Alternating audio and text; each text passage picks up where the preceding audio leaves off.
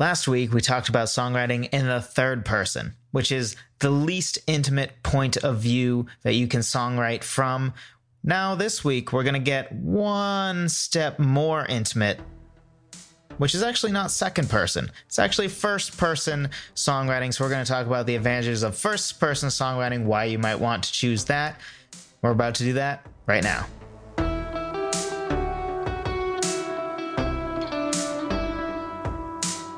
Hello, friend.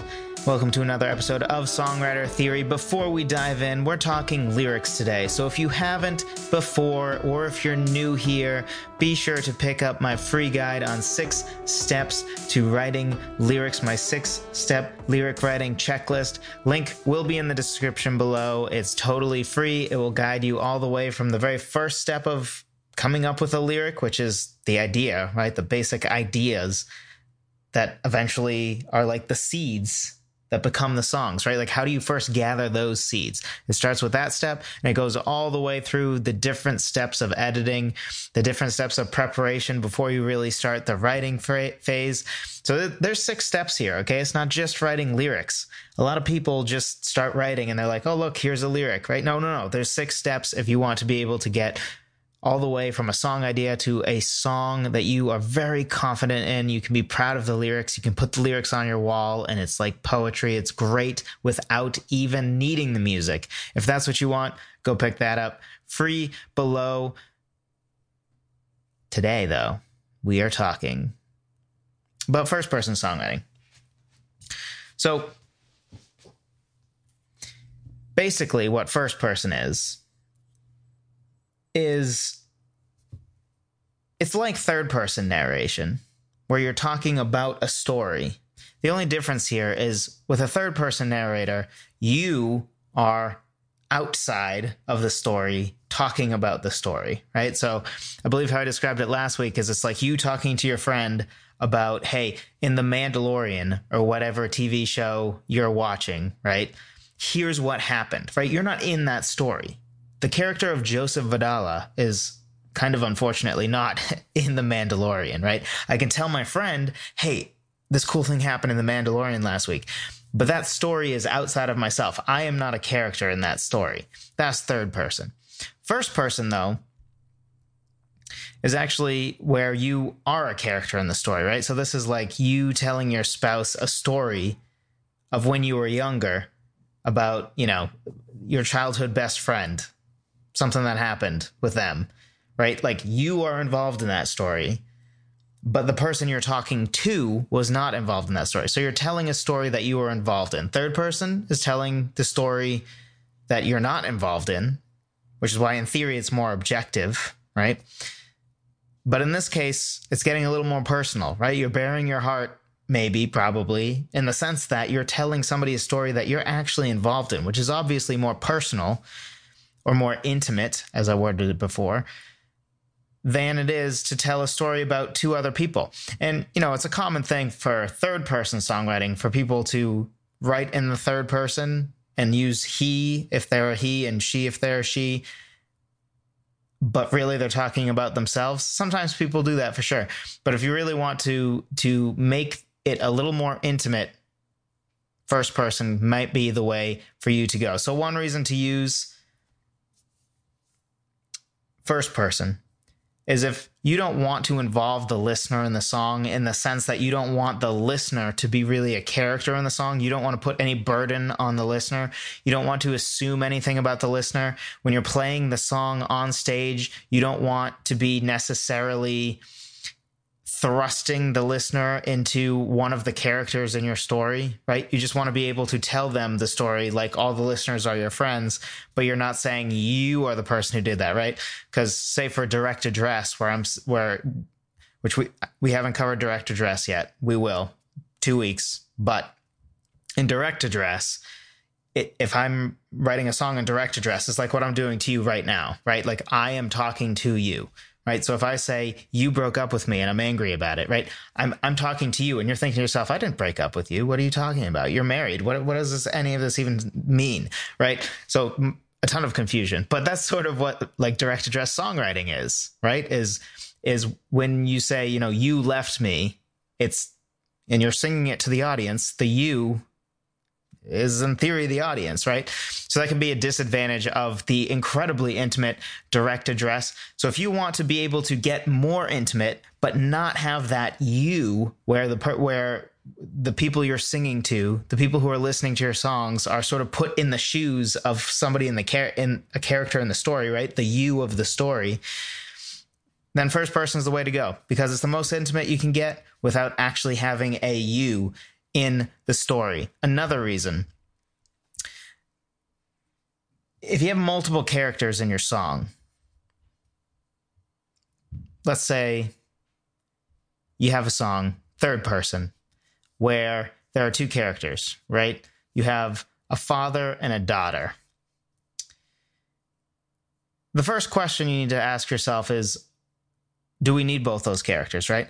So an advantage that maybe you should lean more towards third person is if one of the characters is there in first person just to have somebody in the story, right? So, for example, if I'm telling the story about my mother or my father, the question is, am I an important character? And if I am, let's say I'm an important character, right? Because in theory, I can tell a story about my dad that has nothing to do with him being my dad. Or I can tell a story about my mom without her being my mom, right? If it just happens to be a story about my mom's childhood before I even existed, right? Then it's irrelevant to you that I am a character in the story and that it's my mom I'm talking about, right? You don't care. It's just the story of a woman. It doesn't matter who that woman is in relation to me. That's irrelevant to the song. So in cases like that, why add an extra character when you don't need to? Instead, do third person, say she, right? So for my mom, she, and I don't need to be in the story, right? So that's where I would go third person. But sometimes, though, if it's a story of my relationship with my mother or my relationship with my wife or something like that, now I'm an important part of the story, right? I am a character in the story or need to be a character in the story for it to be told effectively. So in that case, why not make it more intimate? Choose first person instead of saying he, she, right? Like for me, he, and for my wife, she. Why do that if I can say I and she? Because A, it makes it more intimate, which generally speaking, if you can make it more intimate, that is often going to be the right call because songs usually are pulling at feelings, right? And it's easier to pull at feelings when it's more intimate, which is not to say the third person isn't the best choice in many cases, right? It's just usually you're not needing something to be more intimate in that case. And I talked about that last week. So if you want more on third person, go back to that. But when you're embodying an important character in the story, you're effectively reducing the load of information that you need to give. So, for example, if you're going to tell a love story and for whatever reason you think it's important to describe the two people, right? Maybe their appearance matters. For instance, take Beauty and the Beast. That would be an example of a story where the description, who they are, what they look like, matters quite a bit, right? Because in that case, the whole thing of the story, right, is that there's this beautiful woman who is willing to fall in love with this beast. So it's about not being shallow, right? So it's very relevant in that case that beast ugly, beauty is beautiful, right? Like the beauty is beautiful. Shocker, I know. So in that case, it's highly relevant what they look like. So in anything where appearance might matter, or the gender of the singer might matter, right? Because depending on who they're talking to, right, the nature of a son's relationship to his dad versus a daughter's to her dad might make a difference in the subject of your song, right? If you're talking about your male boss who has been a jerk to you or your female boss who's been a jerk to you, what gender you are might make a difference in that, right? It might change the tone a little bit. If you have he and she, it can start to get complicated, which you have in third person, right? Because there's two characters in the song. But if you can embody one of those characters, now it's just you singing. You don't need to describe yourself because everybody sees what you are and hears what you are, right? Like when I sing a song, people know, oh, it's a guy. And if they see me singing a song, they're like, oh, look at him. Brown hair, blue eyes, 5'7". That's the person singing the song, right? If maybe height's relevant to the song. I don't know. The point is they have a character. They see a character. It's you. You're the one talking, right? So you don't need to describe yourself. You don't need to say like, oh, I have long hair. Or, oh, I have like, you don't need to say those things, right? But if you're talking about a love story about two other people, when you're describing Beauty and Beast, you need to describe both of them, right? But if you are a beast and you're talking about Beauty, then, you know, you're fine. Just go up on stage and sing. And now you have to tell less information that might just get in the way. So something to think about. It can actually reduce the amount of information that you need to give. Another reason, it allows you to play with imperfect perceptions. I haven't referenced The Office in a while, I think. And that's about to change. We're about to talk about The Office again. So a great example of this, or what I think is a great example of this that I thought of is, if you've, and you don't have to have seen The Office to understand, but if you've seen The Office or Parks and Rec, or just have ever seen a clip from them ever, you understand that they have a lot of talking heads, right? It's this idea that like the person is being interviewed and is talking to the camera about events that are happening, right? So it's a sort of way to get into people's heads using a documentary, right? So when Michael Scott is talking to the camera, oftentimes a part of the humor is actually that you saw a more objective view from the camera of how a scene played out. You saw the look that Jan made or whatever that tells you like Jan doesn't even really like Michael or whatever. But then Michael gives you his perception, and a part of the humor sometimes is how wrong he is about things, and he's totally perceiving something completely the wrong way, right? So he is an imperfect narrator. Because we all are imperfect narrators, right? I don't have objective truth on my experiences, right? The way I perceive somebody in my life, somebody I have a relationship with, what they meant, right? Like, depending on how my wife spoke today, my perception of what she meant, like, was she just tired? Was she very happy? Was she pleased because I vacuumed and helped out? Was like, I can, in my brain, come up with reasons that she, you know, talked to me the way she did. And I can assume how happy she is with me versus like, oh man, this Joseph guy. I don't know. I don't know what else to say off of that. This Joseph guy. I don't know. I mean, you hear me talk, right? She has a lot to deal with. Give her a break, right? Can you imagine dealing with this all the time? I mean, it's probably fun for you once a week for half an hour, but I mean, I have endless musings that I just gift out to people. Can't always be fun. So anyway, we are imperfect narrators of our own life, right? We're imperfect perceptors of things going on.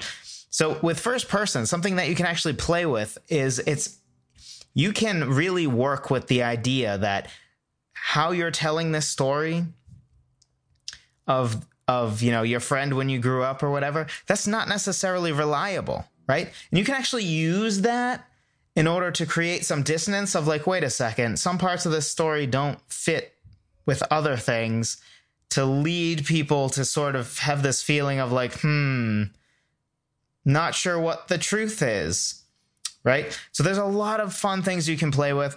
Again, just think of The Office if you've seen it, or Parks and Rec.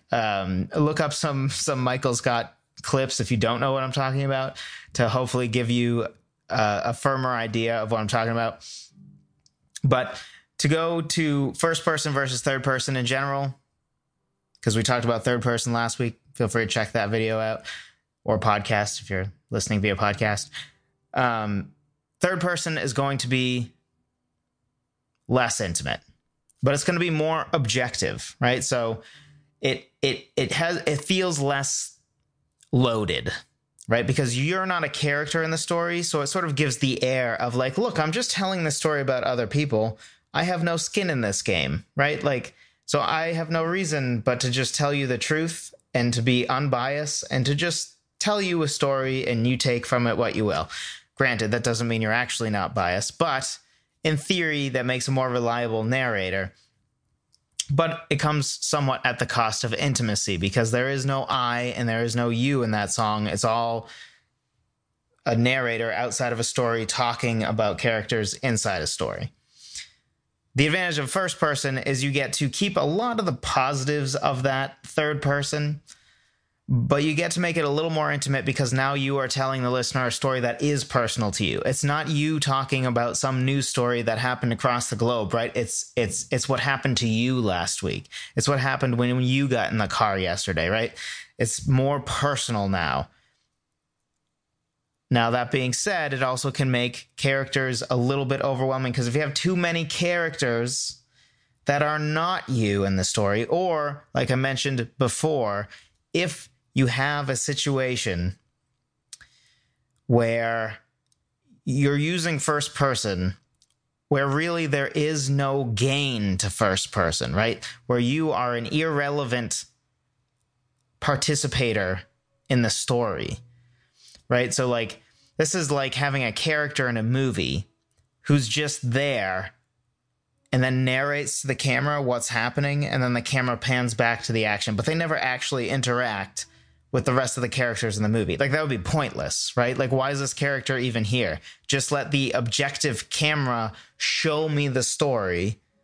Don't have this narrator who's inexplicably in the story talking about it, right? It's like if Sam never actually... I know, right? I'm not talking about Star Wars. I went Lord of the Rings. I don't even like Lord of the Rings that much. I know, it's blasphemous. I mean, I like it. It's very good, but I'm just not a huge like Middle Earth type fan. Like when there's castles and dragons and stuff, that usually loses me. Dragons still very cool, but there's something about wizards and stuff that just doesn't do it for me. Anyway, but if Sam was constantly like talking to the camera like, hey, here's the story of Frodo, and never actually interacted with Frodo, that'd be silly, right? That'd be stupid. Like, why is Sam even there? The point of Sam is to interact with Frodo. That's sort of what a first person song would be if you, that character you're embodying in that first person, doesn't actually add anything to the story, right? So don't do that. Don't force it into first person. Next week and the week after, we have 2 more point of views to cover. We have second person, which is probably the most rarely used. And then we also have direct address, which is maybe the most common. If not, it is certainly one of them. It's definitely probably my favorite point of view. I use it a lot. So we were going to talk about those 2. Again, we're going to get progressively more into the more intimate ones, but they all have trade-offs. They all... none of them are perfect. I would say they all have certain things that they're very strong at that make them the ideal fit, but they also all have drawbacks that make them imperfect, right? There's a reason that not everybody does the same point of view for every song, right? Because they all have different advantages. So be sure, if you enjoyed this, be sure to drop a like. If you enjoyed this as well, subscribe, click that little notification bell if you're on YouTube. If you're listening via podcast, please leave a review on iTunes. That is the number one thing you can do to help me out. If you appreciate and enjoy this content, if you get value from this content, that is the best way that you can help me. I appreciate you for doing that. And again, we're talking about lyrics here, right? Point of view is a lyrical thing. Be sure to grab the six-step lyric checklist, totally free. Link is in the description down below if you're on YouTube. I believe it's in the description as well if you are listening via podcast. I appreciate you. I hope you go pick up that guide because it's definitely my favorite of the three free guides I do have. And I will talk to you next week.